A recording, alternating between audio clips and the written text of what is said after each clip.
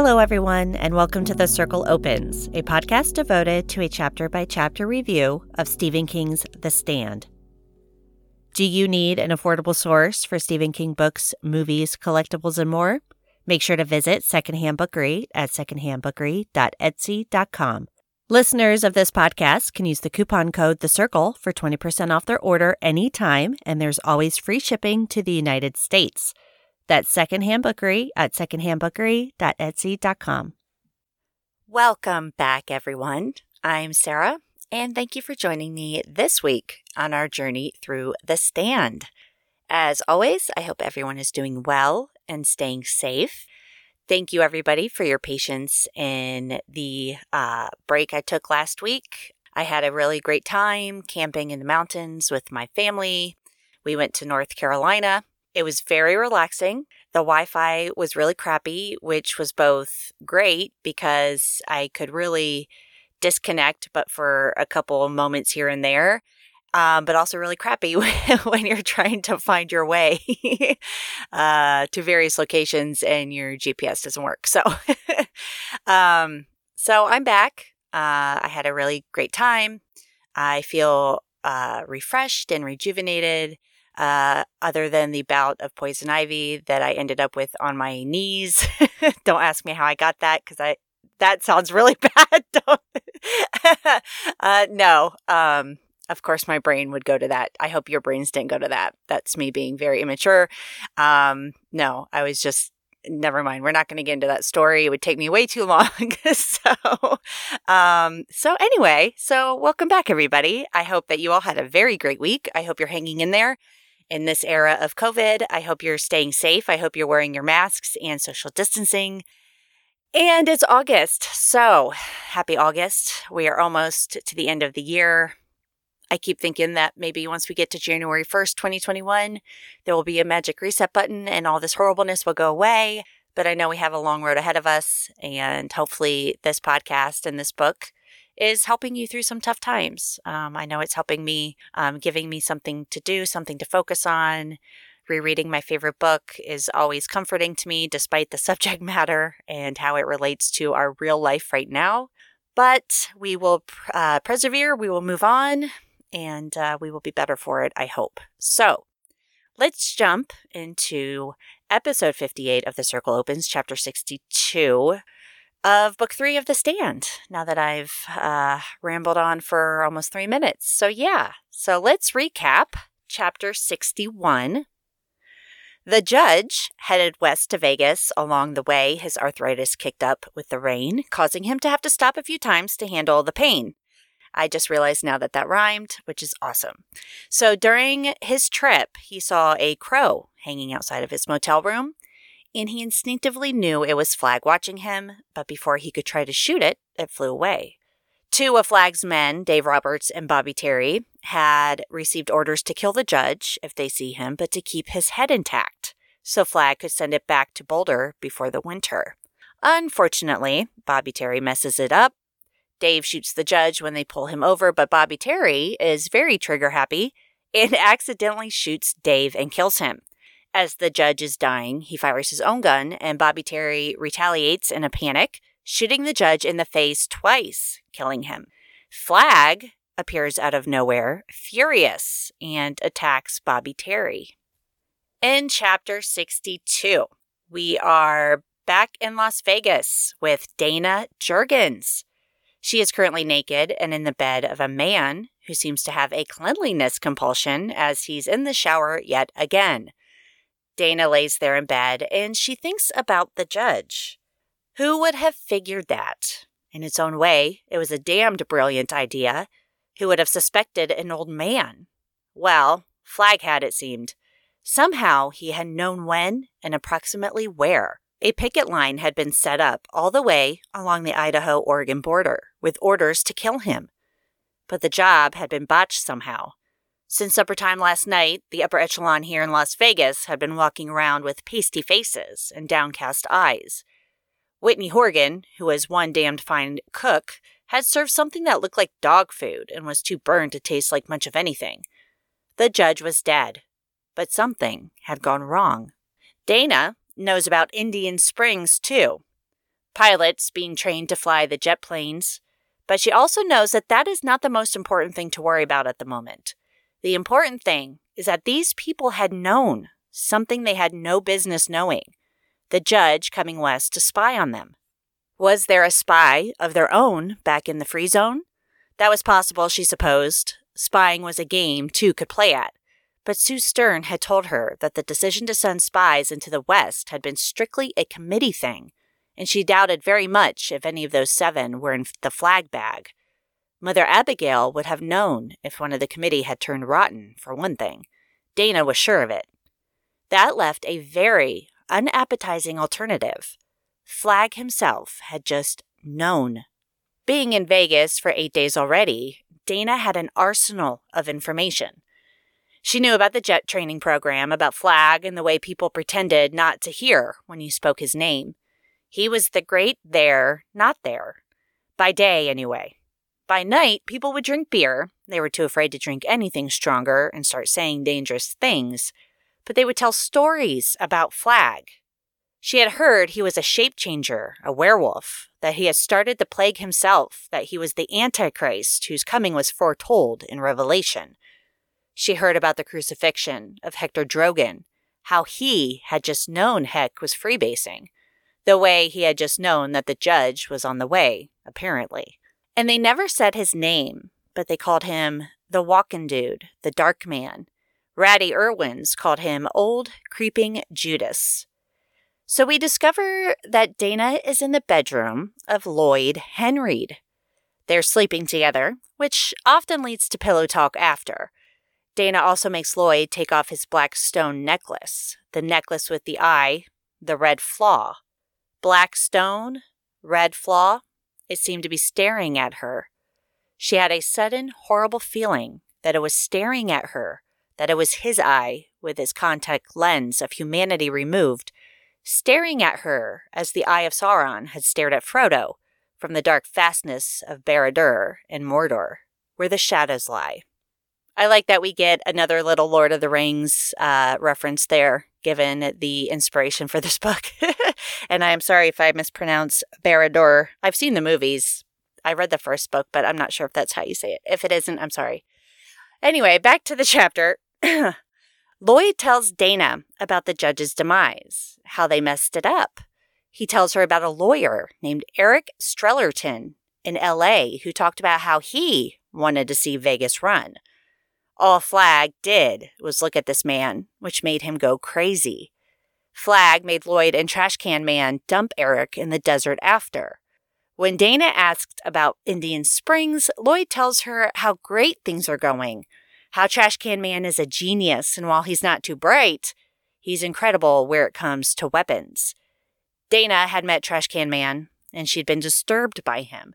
It seemed like some of the men in Flagg's circle saw Trash as their mascot, a good luck charm. Trash often takes a Land Rover into the desert and disappears, but then he'll come back with machine guns, contact mines, teller mines, parathion, which I believe is a chemical that's been banned but used to be used on crops. Lloyd thinks that Trash will be dragging back an A-bomb someday. Trash has even found flame tracks used in Nam, full of napalm. As Lloyd finally gets dressed to head to Indian Springs, Dana gets dressed herself, always undressing and dressing without Lloyd in the room, because she still has the 10-inch spring blade, and she attaches it to her arm before getting dressed. Dana has been working on the street lamp maintenance crew, and she's befriended Jenny Engstrom, the ex-nightclub dancer. Dana likes Jenny a lot. She thinks that Jenny was somebody she would have loved to have as a best friend. This makes her wonder how it came to be that someone like Jenny ended up out west in Vegas. She thought that Vegas had a rather larger proportion of stupids than the zone, but none of them wore fangs, and they didn't turn into bats at moonrise. There were also people who worked much harder than she remembered the people in the zone working. In the free zone, you saw people idling in the parks at all hours of the day, and there were people who decided to break for lunch from noon until 2. That sort of thing didn't happen over here. From 8 a.m. to 5 p.m., everybody was working, either at Indian Springs or on the maintenance crews here in town, and school has started again. There were about 20 kids in Vegas, ages ranging from 4, that was Daniel McCarthy, the pet of everyone in town known as Denny, up to 15. They had found 2 people with teaching certificates, and classes went on 5 days a week. Lloyd, who had quit school after repeating his junior year for the 3rd time, was very proud of the educational opportunities that were being provided. The pharmacies were open and unguarded. People came and went all the time, but they took away nothing heavier than a bottle of aspirin or Gelusil. There was no drug problem in the West. Anyone who had seen what had happened to Hector Drogan knew what the penalty for a habit was. There were no rich Moffats either. Everyone was friendly and straight, and it was wise to drink nothing stronger than bottled beer. Germany in 1938, she thought. The Nazis? Oh, they're charming people, very athletic. They don't go to the nightclubs are for the tourists. What do? They make clocks. Was it a fair comparison? Dana wondered uneasily, thinking of Jenny Engstrom, who she liked so much. She didn't know, but she thought that maybe it was. When people start coming back from the bus stop, headed home from Indian Springs, Dana glances down from where she's fixing a street lamp. She sees the faces, and she sees one that she recognizes. Tom Cullen. Is it Tom Cullen? The wide, smiling, wondering face. Would they send Tom? Surely not. It was too crazy. It was almost sane. But she couldn't believe it. It couldn't have been him. Could it? There's not much time for her to find out because the next morning, around 4 a.m., Lloyd kicks her awake. With him is Whitney Horgan, Ken DeMott, Ace High, and Jenny. Lloyd calls her a lying, spying bitch. So the jig is up, and Dana knows it. She tells Lloyd that she gave him VD, and she hopes his you-know-what rots off. Lloyd kicks her again out of anger, and Whitney has to hold him back. Ever the gentleman, Whitney suggests that they wait in the living room while Dana gets dressed. Jenny will stay with her. They begin to leave, and Dana tells Lloyd that he is the crappiest lover she's ever had. With the men gone, Dana starts to get dressed, and she tries to reason with Jenny, but it's really no use. Jenny hopes that they wipe out the people in Boulder, because as she says, it's us or you people. That's what he says, and I believe him. Dana points out that people believed Hitler too, but Jenny doesn't believe Flagg. She's just scared. Needing to reattach her blade to her arm, Dana fakes being sick and runs into her bathroom to lock the door where she had hid the blade. The others come back in and start banging on the door, but Dana manages to get her blade on without being caught. They take her down to Flagg's office, and Dana tries to reason with them again. But again, there's no point here either. As Whitney says, he's the biggest and the strongest. He's going to wipe you people off the face of the earth. Flagg is waiting for Dana. Before she goes inside, she tells the others, I was never scared like that in the free zone. I felt good over there. I came over here because I wanted that good feeling to stay on. It was nothing more political than that. You ought to think it over. Maybe he sells fear because he's got nothing else to sell. And as she goes into the office to confront Flagg, she thinks, my name is Dana Roberta Juergens, and I am afraid, but I have been afraid before. All he can take from me is what I would have to give up someday anyhow, my life. I will not let him break me down. I will not let him make me less than I am, if I can possibly help it. I want to die well, and I am going to have what I want. That's one of my favorite passages in this whole chapter, just her steeling herself to face down this monstrous evil. And she already knows that he can kill her, but she's going to go out the way that she wants to go out. Inside the office, Flagg is looking out the window. We get a little bit of description of Dana's first impression of Randall Flagg. It says he continued to look out long after she had entered, indifferently presenting her his back before he turned. How long does it take a man to turn around? 2, maybe 3 seconds at the most. But to Dana, it seemed like the dark man went on turning forever, showing more and more of himself like the very moon he had been watching. She became a child again, struck dumb by the dreadful curiosity of great fear. For a moment she was caught entirely in the web of his attraction, his glamour, and she was sure that when the turn was completed, unknown eons from now, she would be staring into the face of her dreams. A gothic, cowled monk, his hood shaped around total darkness, a negative man with no face. She would see and then go mad. Then he was looking at her, walking forward, smiling warmly, and her first shocked thought was, why, he's my age. Randy Flagg's hair was dark, tousled. His face was handsome and ruddy, as if he spent much time out in the desert wind. His features were mobile and sensitive, and his eyes danced with high glee, the eyes of a small child with a momentous and wonderful secret surprise. Flagg is very friendly to Dana. He can tell she expected something more hideous, something scary. He asks what they've been telling her about him. Dana says they're all afraid. Lloyd was sweating like a pig out there. Flagg laughs and explains that he basically saved Lloyd from a fate worse than death. And he invites Dana to sit, although there are no chairs, because chairs are for liars. So they sit on the floor facing each other. They'll sit and talk like friends. Flagg does a pretty good job here at trying to persuade Dana that the people out west mean them no harm. They're not at war. They haven't attacked the Free Zone. They haven't even made any warlike moves against them. And the Free Zone hasn't attacked them either. Flagg has no plans to attack Boulder. His people are scattered all over the West, California, Oregon, New Mexico, and Idaho. They're vulnerable. They're nothing more than a confederacy. And there is room for the both of them. He says there will still be room for both of us in 2190. That's if the babies live, something we won't know about here for at least another 5 months. If they do, and humanity continues, let our grandfathers fight it out if they have a bone to pick, or their grandfathers. But what in God's name do we have to fight about now? Dana replies nothing. Her throat was dry and she felt dazed, and something else. Was it hope? She was looking into his eyes. She could not seem to tear her gaze away. And she didn't want to. She wasn't going mad. He wasn't driving her mad at all.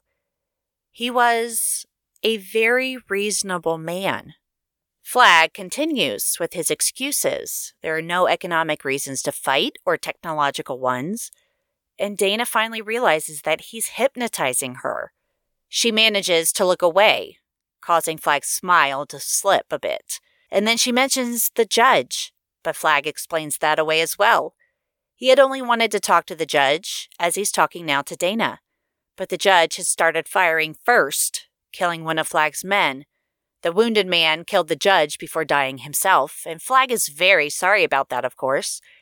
Maybe that's not how the others are telling it, but Flagg is the one who gives the orders.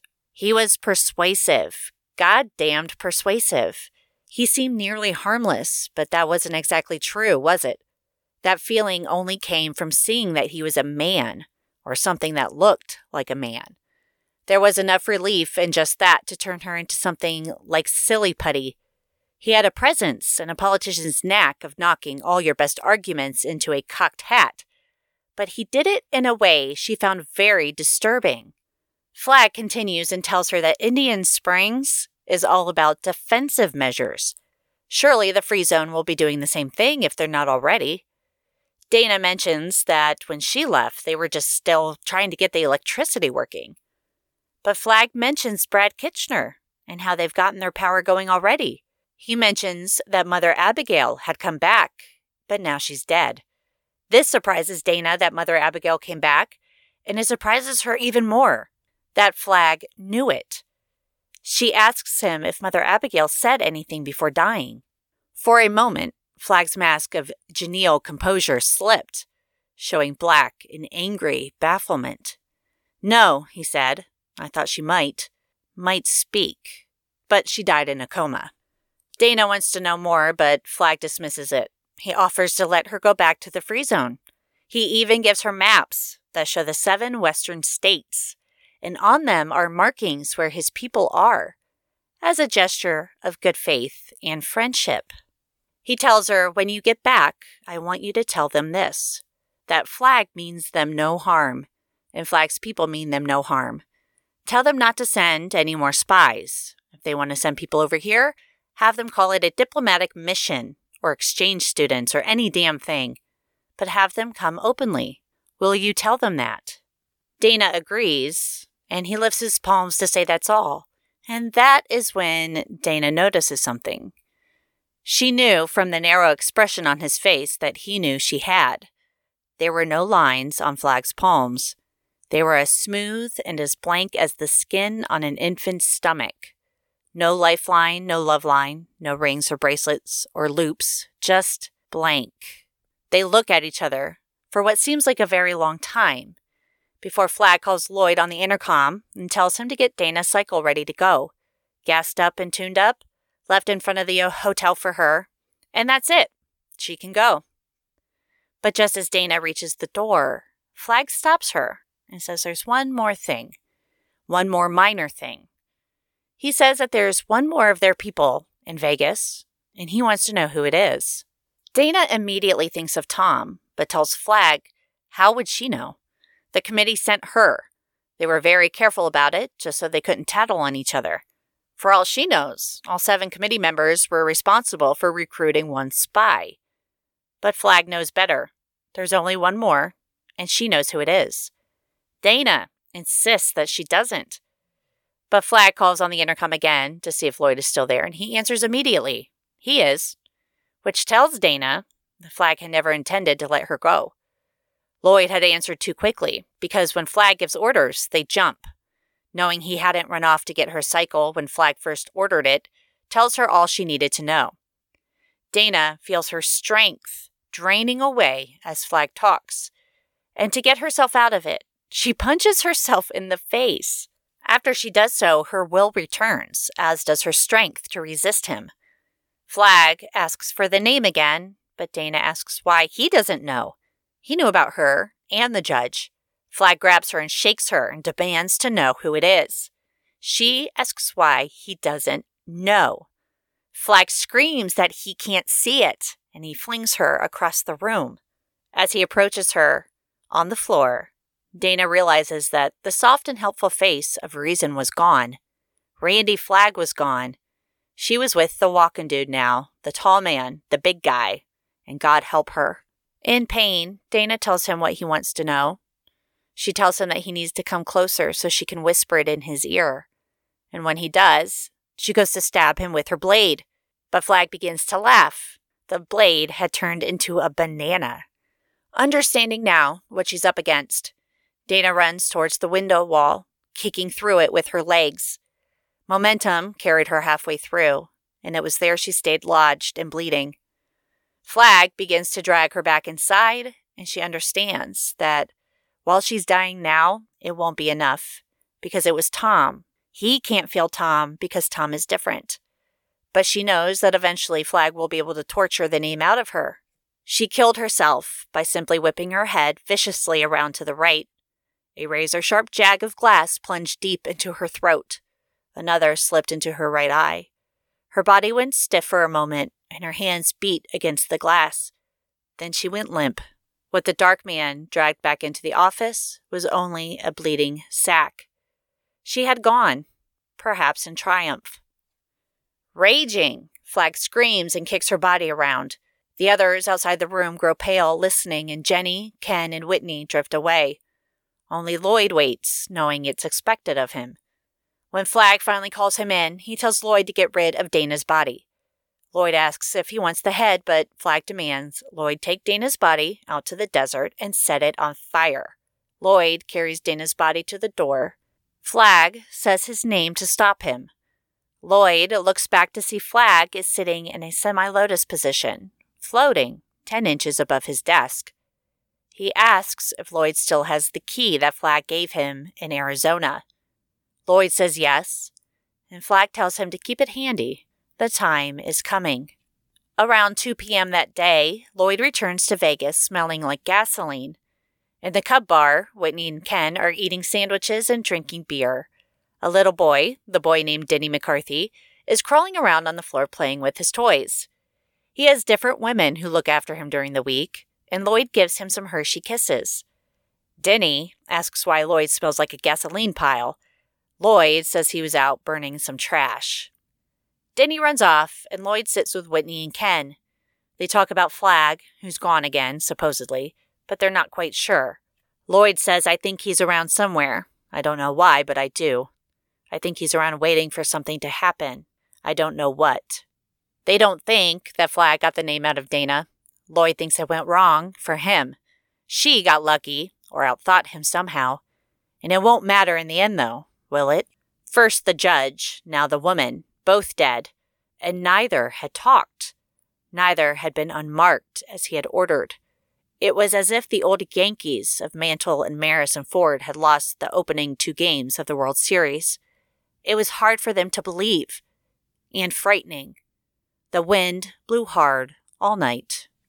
So with Chapter 61, we checked in with spy number 1, Judge Ferris, as he made his way out west. But of course, he never made it to Vegas because Flag had already known and seen who he was. So the judge had been cut off by Bobby Terry and Dave Roberts and killed. While Flag wanted the judge's head unmarked to send back east to Boulder, Bobby Terry made the mistake of shooting the judge in the face, making him unrecognizable, which of course concluded with Bobby Terry's torture and death at the hands of Flag. In this chapter, we find out that spy number 2, Dana Jurgens, made it to Vegas and had been there about a week. And in that time span, she got to, seducing and sleeping with Lloyd, Flag's right-hand man. And of course, after sex, she's able to coax information out of him, stroking his ego, making him feel like a big man. Dana is getting all the information that she needs to take back to Boulder. Things that would scare every single person living there. Not only stories about Flag, but about what he's gathering at the Indian Springs Air Base. Training pilots, the weapons. Trash Can Man apparently has a knack for sniffing them out along the West Coast and bringing them back.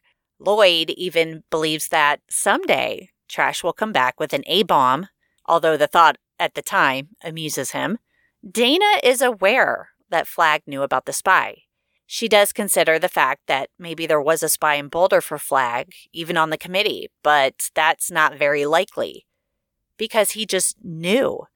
And I did wonder if maybe Charlie and Penning had told someone, but he had left Boulder before the judge had, so it definitely is more likely that Flag has the ability to see such things. Which, of course, puts Dana in danger, and it worries her, because when will he find out about her? And it's interesting to see Vegas from Dana's point of view. Everyone in Vegas works 8 to 5. School has started again. Whereas in Boulder, people just sort of do what they want while still pulling their weight, so to speak. For the most part, it seems like Vegas has reformed society much faster than Boulder did. But is that appealing? I guess for some who crave the routine, who need that structure of the old society. And of course, a very big difference between Vegas and Boulder is that Boulder had never made Dana feel afraid. Yes, Vegas has the electricity on, they have people working, they have rules, they have laws, but they're all terrified. They're terrified of Flag. She noticed that the people in Vegas are tense. They don't speak of Flag during the day, and at night they tell stories about him, but they never mention his name, afraid that he'll hear them. Vegas is full of fear. Fear because, as Dana says, the walking dude has nothing else to sell them. So is it worth it to live in the days of old when you're terrified of the man running the show? Are all of the perks and the comforts of the old ways worth going around wondering who's going to be crucified in public next? This person, this man who runs this, he crucifies people for having addiction or disobeying his laws. He turns people's brains into mush and tosses them into a hot desert to wander when they have different suggestions on how to run things. So maybe Boulder was attempting to get back to some semblance of normal life pre-plague, but they were trying to do it in a way that made people happy and kept them safe. There's not just one person running the show. Yes, Mother Abigail is the beacon to which all they're drawn, but they had 7 people on that committee to try to come up with fair practices where in Vegas, it's all Randall Flagg. Dana can't help but be curious as to how some of these people ended up there in the West. People like her friend Jenny, who she would have loved to have as a best friend. Were they misled? Easily manipulated? What is the difference between Jenny and Dana? Jenny, who ended up in Vegas, and Dana in Boulder. And like I said before, people are not black and white. They're not just good or evil. There are shades of gray. There's flaws, insecurities, and fears. I'm sure some people in Vegas are evil or crazy, but some may just be looking for the person who will keep them alive and protect them, the strong leader. And they probably see Flagg as the stronger one, up against a feeble old woman who plays a guitar. For them, it might have been an easy choice, especially seeing how manipulative and persuasive Flagg can be, how warm and friendly he is to Dana before it all goes topsy-turvy. And Dana sees Tom Cullen, even if it was brief, and she wonders if it was even him that she saw, because would the committee really send Tom Cullen? And she realizes what a sane choice that would actually be, because Dana seeing Tom also puts her in danger. When Flagg finally sees her as a spy, he does his best to manipulate her into telling him the name. We see that Flagg was able to lure people to the West because he's charismatic, he's handsome, he's persuasive. He is assuring Dana that they can live peacefully with the people in Boulder, that what she's hearing from his own people isn't true. Don't believe them, believe me. Don't listen, don't believe what your ears hear, don't believe what your eyes see. Listen to what I'm telling you. That's very 1984 and sometimes very 2020. So you can see how people get sucked into Randall Flagg as a leader. You see Jenny telling Dana that it's either you or us, and she believes Flagg. But Flagg is the one saying, no. We'll be living peacefully. There's room enough for both of us. Of course, what happened to the judge was an accident. Flagg had just wanted to talk to him the way he had been talking to Dana. That was an unfortunate tragedy. It's almost like he's hypnotizing her into submission, something that Dana realizes that he's doing, and she's able to pull back from it. For a minute, you wonder if Dana will actually believe his bullshit. But only for a minute. And I think maybe for a minute she does. But there's too much about him that sets off red flags. His eyes, his lack of lines on his palms. There is a disturbing aura around him. And of course he'll let her go if she tells him who the third spy is. But Dana is smart. She's smart enough to know that it's not going to go that way. That's not true. If she doesn't tell him, he'll torture her until she does, and then he'll kill her. Two faces to one man. There's Randy Flagg, the friendly leader who seems to have the capability to earn your trust and respect. And there's the dark man, the walking dude, who can chill you with a smile and make you go insane with one look, whose violence can make you wish for death. But Dana realizes something very important. Flagg wants her to tell him who the third spy is. But he saw the judge. He saw Dana. Why can't he see Tom? He cannot see Tom as the third spy because Tom is different. He's got that disability. And Nick was right. They would never think of him as the spy. And there's something in Tom's mind that blocks Flagg from seeing him. Dana knows this now. She realizes Flagg has his own limitations. But Dana knows that Flagg will get it out of her. So she sacrifices herself to protect Tom and to protect the people in Boulder. We didn't see a lot of Dana in this book after the zoo chapter, but for an appearance here and there. But Dana is a badass. She is an unsung hero of this book. She was brave enough to go out west, knowing it could have been a suicide mission. She manages to seduce Lloyd Henreid and to get him to spill information about Indian Springs and Flagg. And she faced down Flagg on her own. As Lloyd said, she outthought him. She was able to resist his hypnosis and his smooth words. And she's able to, without hesitation, kill herself to protect the people she cares about. And Flagg, the knowledge that there might be someone out there he can't find, he can't see, this infuriates him. He is not some all-powerful being the way his followers may think he is. He has weaknesses after all. He knew about the judge. He knew about Brad Kitchener trying to get the power on and dealing with the outages. He had known Mother Abigail had come back and died. Though when Dana asks if she said anything beforehand, Flagg hesitates before saying she died in a coma without saying a word, when we know she didn't. So is Flagg lying?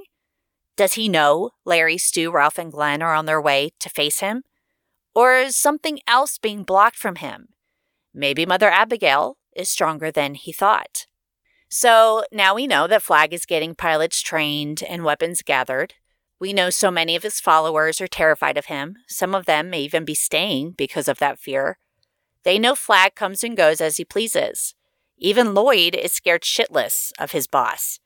Dana points this out to them, but it seems like Whitney Horgan is the only one who seems to show any genuine compassion or sympathy for her.